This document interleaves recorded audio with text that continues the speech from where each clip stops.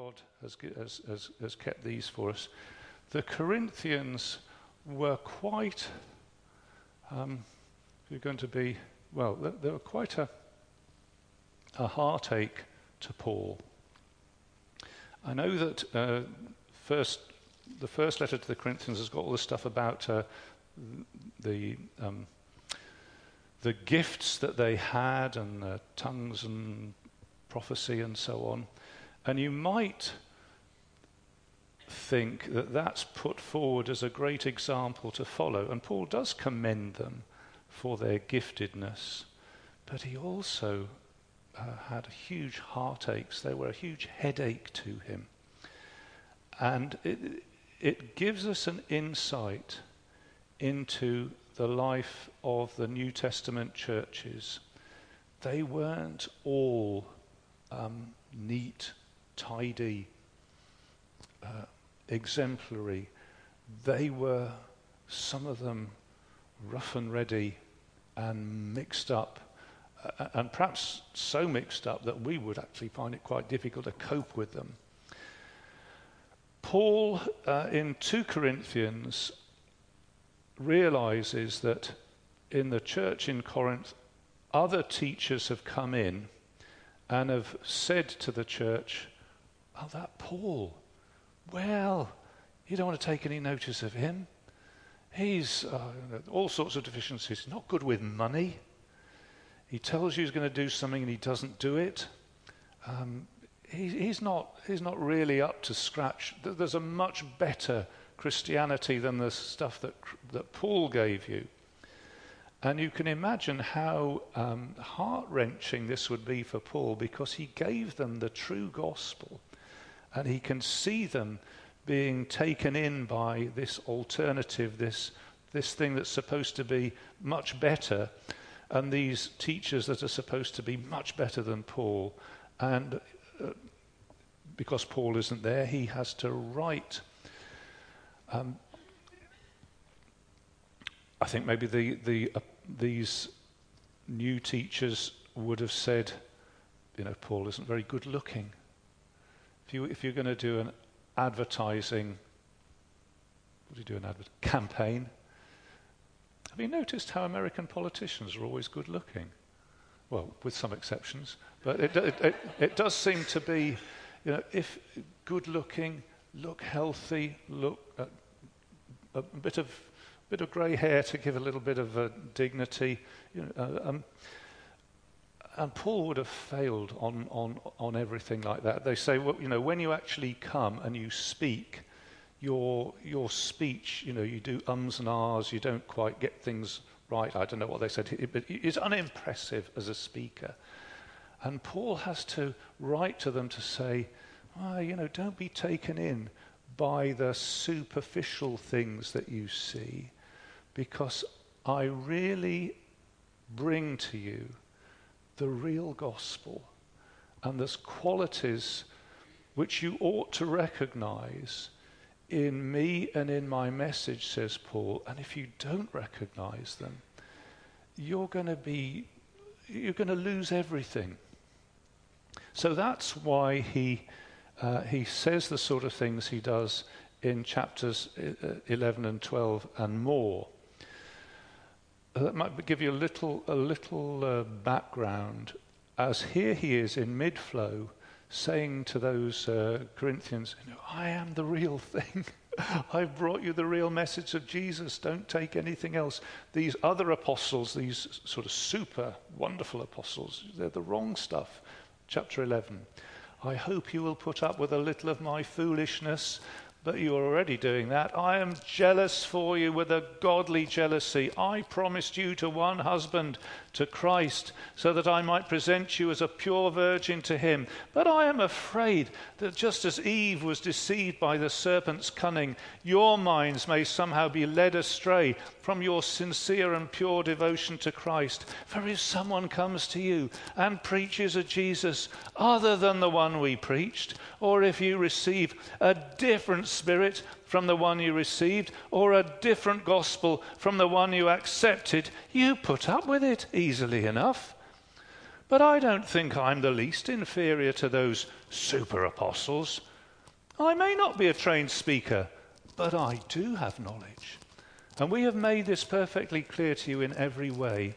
Was it a sin for me to lower myself in order to elevate you by preaching the gospel to you free of charge? I robbed other churches by receiving support from them so as to serve you. And when I was with you and you needed something, I was not a burden to anyone. The brothers who came from Macedonia supplied what I needed. I've kept myself from being a burden to you in any way, and will continue to do so. As surely as the truth of Christ is in me, nobody in the regions of Achaia will stop this boasting of mine. Why? Because I do not love you? God knows I do. And I will keep on doing what I'm doing in order to cut the ground from under those who want an opportunity to be considered equal with us in the things they boast about. For such men are false apostles, deceitful workmen, masquerading as apostles of Christ. And no wonder, for Satan himself masquerades as an angel of light. It's not surprising then if his servants masquerade as servants of righteousness. Their end will be what their actions deserve. I repeat, let no one take me for a fool. But if you do, then receive me just as you would a fool, so that I may do a little boasting. In this self-confident boasting, I am not talking as the Lord. I'm talking as a fool. Since many are boasting in the way the world does, I too will boast. You gladly put up with fools, since you are so wise. In fact, you even put up with anyone who enslaves you or exploits you or takes advantage for you or pushes himself forward or slaps you in the face. To my shame, I admit we were too weak for that. What anyone else dares to boast about, I'm speaking as a fool, I also dare to boast about. Are they Hebrews? So am I. Are they Israelites? So am I. Are they Abraham's descendants? So am I. Are they servants of Christ? Oh, I'm out of my mind to talk like this. I am more. I have, and you wait for him to say, I've looked better and I've got a better physique and I've been more, and this is what he actually said. I've worked harder. I've been in prison more frequently. I've been flogged more severely. I've been exposed to death again and again. 5 times I received from the Jews the 40 lashes minus 1. 3 times I was beaten with rods. Once I was stoned. 3 times I was shipwrecked. I spent a night and a day in the open sea. I've been constantly on the move. I've been in danger from rivers, in danger from bandits, in danger from my own countrymen, in danger from Gentiles, in danger in the city, in danger in the country, in danger at sea, and in danger from false brothers. I have labored and toiled, and have often gone without sleep. I have known hunger and thirst, and have often gone without food. I have been cold and naked. And besides everything else, I face daily the pressure of my concern for all the churches. Who is weak and I do not feel weak? Who is led into sin and I do not inwardly burn? If I must boast, I will boast of the things that show my weakness. The God and Father of the Lord Jesus, who is to be praised forever, knows that I am not lying. In Damascus, the governor under King Aretas had the city of the Damascenes guarded in order to arrest me. But I was lowered in a basket from a window in the wall and slipped through his hands. If I must go on boasting, although there's nothing to be gained, I will go on to visions and revelations from the Lord. I know a man who, 14 years ago, was caught up to the 3rd heaven. Now, whether it was in the body or out of the body, I don't know. God knows. And I know that this man, whether in the body or apart from the body, I don't know, but God knows, was caught up to paradise. And he heard inexpressible things, things that a man is not permitted to tell. I'll boast about a man like that. I won't boast about myself, except about my weakness. Even if I should choose to boast, I would not be a fool, because I would be speaking the truth. But I refrain, so that no one will think more of me than is warranted by what I do or say. To keep me from becoming conceited because of these surpassingly great revelations, there was given me a thorn in my flesh, a messenger of Satan to torment me. 3 times I pleaded with the Lord to take it away from me. But he said to me, "My grace is sufficient for you, and my power is made perfect in weakness. And therefore I will boast all the more gladly about my weaknesses, so that Christ's power may rest on me." And that is why, for Christ's sake, I delight in weaknesses, in insults, in hardships, in persecutions, in difficulties. For when I am weak, then I am strong.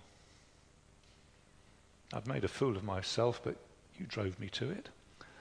I ought to have been commended by you, for I am not in the least inferior to these super apostles, even though I am nothing. The things that mark an apostle, signs, wonders, miracles, were done among you with great perseverance. How were you inferior to the other churches, except I was never a burden to you? Forgive me this wrong. Now I'm ready to visit you for the 3rd time, and I will not be a burden to you, because what I want is not your possessions, but you. After all, children should not have to save up for their parents, but parents for their children. So I will very gladly spend for you everything I have, and expend myself as well. And if I love you more, will you love me less? Be that as it may. I've not been a burden to you. Now, crafty fellow that I am, I caught you by trickery. Did I exploit you through any of the men I sent you? I urged Titus to go to you, and I sent our brother with him. Titus did not exploit you, did he? Did we not act in the same spirit and follow the same course? Have you been thinking all along that we've been defending ourselves to you? We've been speaking in the sight of God as those in Christ, and everything we do, dear friends, is for your strengthening. For I'm afraid that when I come, I may not find you as I want you to be, and you may not find me as you want me to be. I fear that there may be quarreling and jealousy and outbursts of anger and factions, slander, gossip, arrogance, and disorder. I'm afraid that when I come again, my God will humble me before you, and I will be grieved over many who have sinned earlier and have not repented of the impurity, sexual sin, and debauchery in which they indulged. This will be my 3rd visit to you. And so he goes on. You get a bit of a sense of, in this letter, perhaps more than any of the other letters, how deeply he cared for the people that he had worked with, and how much he longed for them to hold on to the gospel, and therefore, in that sense, to hold on to Paul. We'll come to think about that. I've only got one point to make. We'll come to think about that in a moment. And we will sing, "Oh, the deep, deep love of Jesus." So,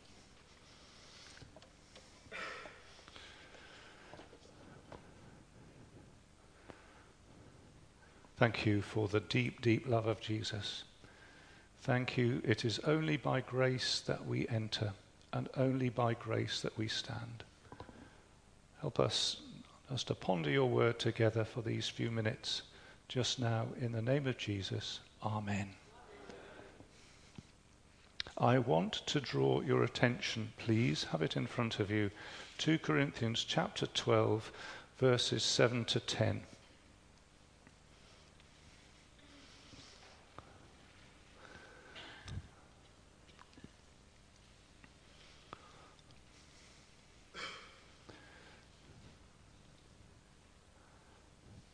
The reason that I'm drawing this to our attention is that I think this is a key principle in the life of Paul. A very deep principle, deep underlying lots of other things that you might see at the top of his life.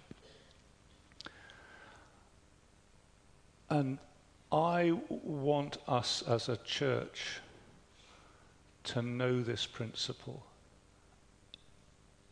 to have this principle ingrained in us. Particularly at this time, we've been pondering and thinking about things like what will happen when our building gets bigger. When our numbers get too big for the building, that's what I meant. And we've been sort of thinking, we're praying for God to increase, and we're praying for God to bless. If God answers those prayers, we have more people, what do we do with them? Well, there's various things that we could think of doing. We could increase the seating. We could go to another building. We could do like Christchurch, Hayward Heath, rent a school. We could plant churches. I think it's a right to think about those things, because we're envisaging if God gives us capacity, strength, numbers. But I also want to flag up that there's a great danger in strength. There's a danger in strength that we have largely been kept from for many, many years. When we're not strong, we know we need to pray. When we're not strong, we know that a week of prayer, such as we've had, is not a gesture or a box to tick, but we know that a week of prayer is we need to do business with God. I don't exactly remember that when we first had a week of prayer. I don't exactly remember I never remember these things of how they came up, but I do remember that in some of those early weeks of prayer, in the Gates room, there was sometimes me by myself. Sometimes there was me and Enid. Can't really remember much beyond that. Me and Enid. I can remember there was Rod and Joan. I can remember being in tears one week of prayer. I can remember going into the Gates room, which was then horrible, with mouldy carpet. I slightly exaggerate, but not a lot, and a partition that was made out of hardboard that didn't quite fit, and had the horrible heater in there. And I remember going in there one time thinking, I come back from holiday, we had a week of prayer, and I thought, what's the point? But we prayed in weakness and asked God, those 7 years of not knowing whether we would have the building, what would happen. Just asking God to show us what to do. And we were in weakness and we prayed. And I'm saying, if we are beginning to envisage, we've got numbers, we've got capacity, we've got money in the bank, we've got people, I see this danger that we will forget what it is to cry out to God, because that's the only thing we can do. So I put on there, if we have the strength to help other people and other churches, how's God going to have the glory? How will it be that we don't make the connection and say, that was us? We had the money, we had the manpower, We had the gifts. Oh, you could easily take those stages on in such a way that God, I think, would be rather disgusted. What have they done with those gifts that I gave them? They've stupidly imagined that they did it all themselves. Now, you might not be so stupid as to think that, but I think I would be. It's human nature, really, isn't it? So I think we need, as soon as we possibly can, to learn the principle that Paul tells us in 2 Corinthians 12, verses 7 to 10. Human beings boast in power, in strength, in achievement. The Bible might call that the flesh. It's what you can do without God. And if I was to put it this way, I think this makes sense. Human beings like to have power in power. So power when there's nothing else to be said, it's just power. It's part of human pride, isn't it? It's part of human sin to feel I can control this, I can make this happen. It's power in power. Now the Christian gospel is not powerless. On the contrary, it is powerful. But it is not power in power.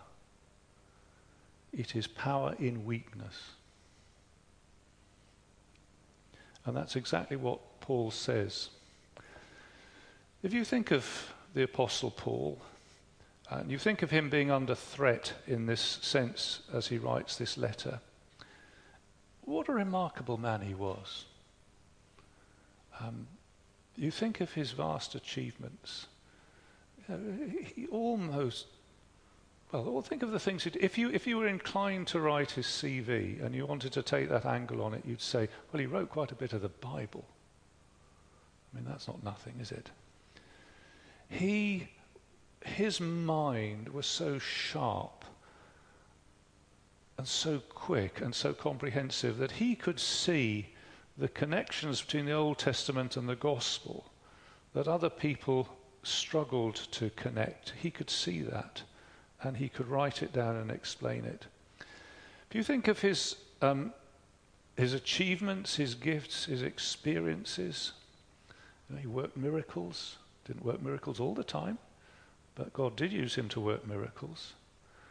And you think, he could really set himself up as a...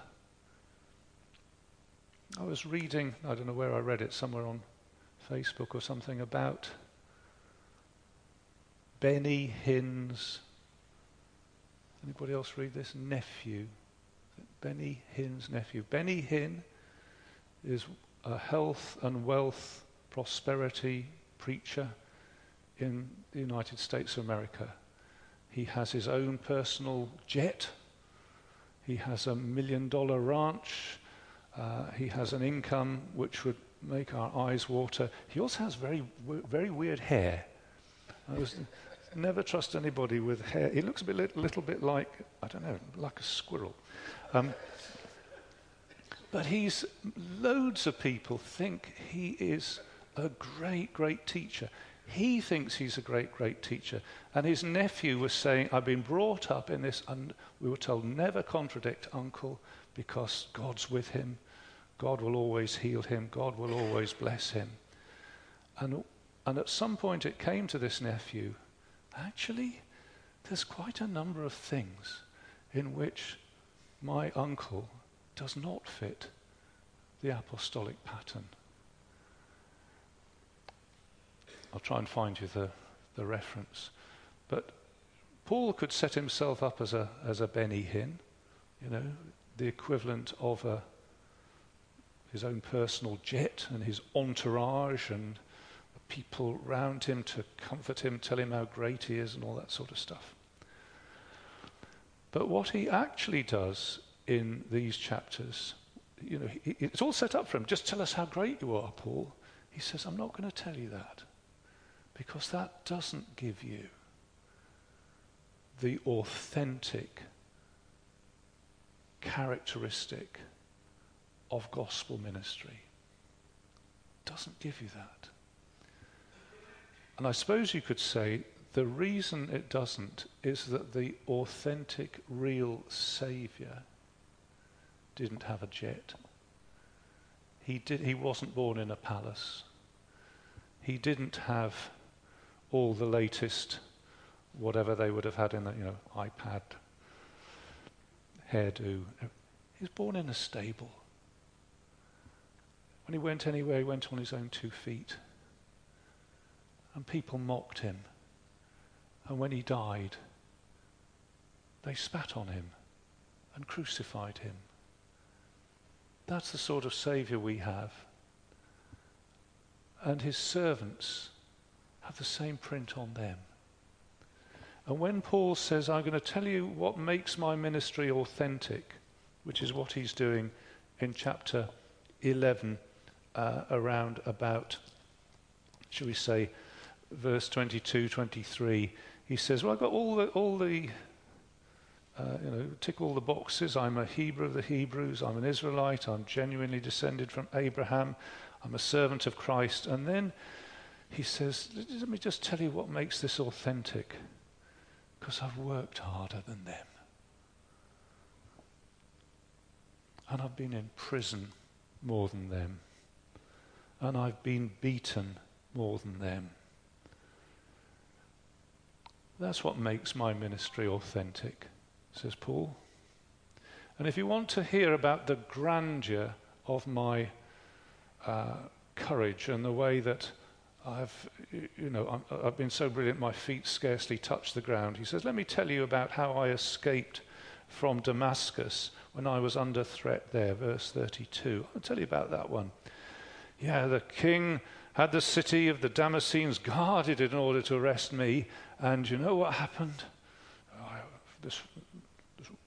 hardly believe this wonderful way God just came down and made sure not a hair on my head. Well, actually what happened was they found a basket and a bit of old rope, and they told me to get in the basket, and they lowered me out of the window, and that's how I escaped. And he says the thing that is authentic is not my power in power. The thing that's authentic is my power in weakness. And that's exactly what he says in verse 7. Paul says, yes, I have had some amazing experiences. I'm not going to go on about them.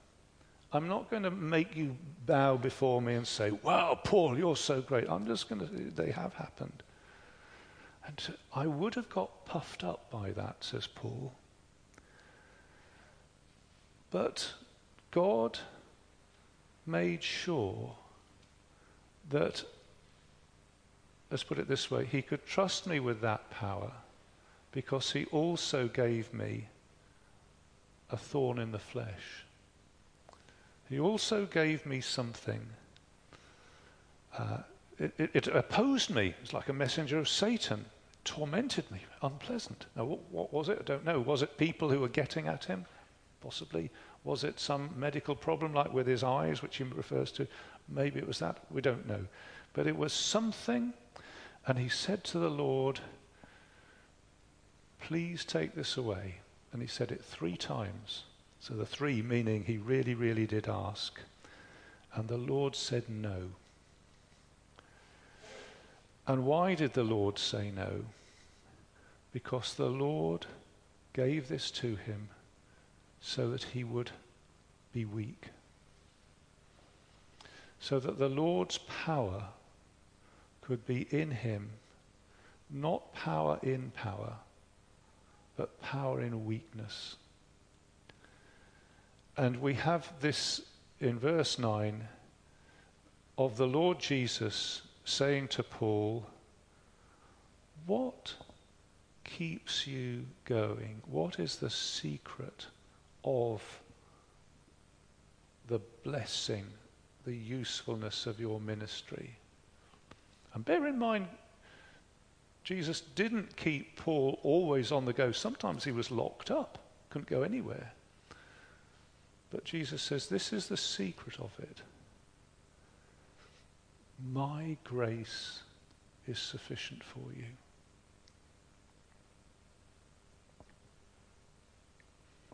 My grace is sufficient. That's what you need. That's what you'll get. And that's sufficient. And he explains it and says, for my power is made perfect in weakness. And Paul says, so when I write my CV, I don't tell you all the things I've achieved and the thousands of converts I've had and the wonderful spiritual experiences I've had. I want people to know that my ministry has been marked by these things: insults, hardships, persecutions, difficulties. He says that's the secret of the power of God. The grace of the Lord Jesus is sufficient, and his power is made perfect in weakness. Just look at 2 Corinthians 4:7, which I noted down there.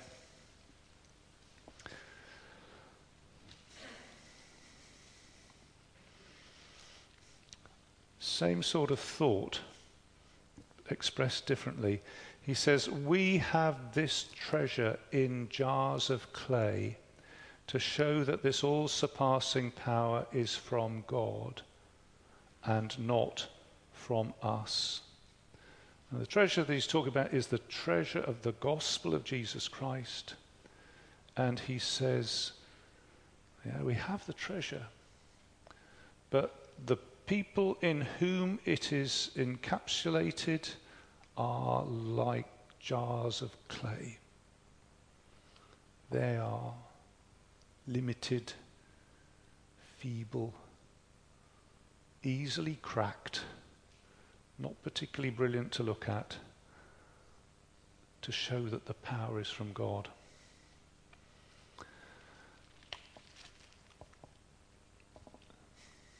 And I think that's really all I have to say. That if God does choose to use us in the future, please don't let us forget that it's by grace. Please don't let us think that it is our power.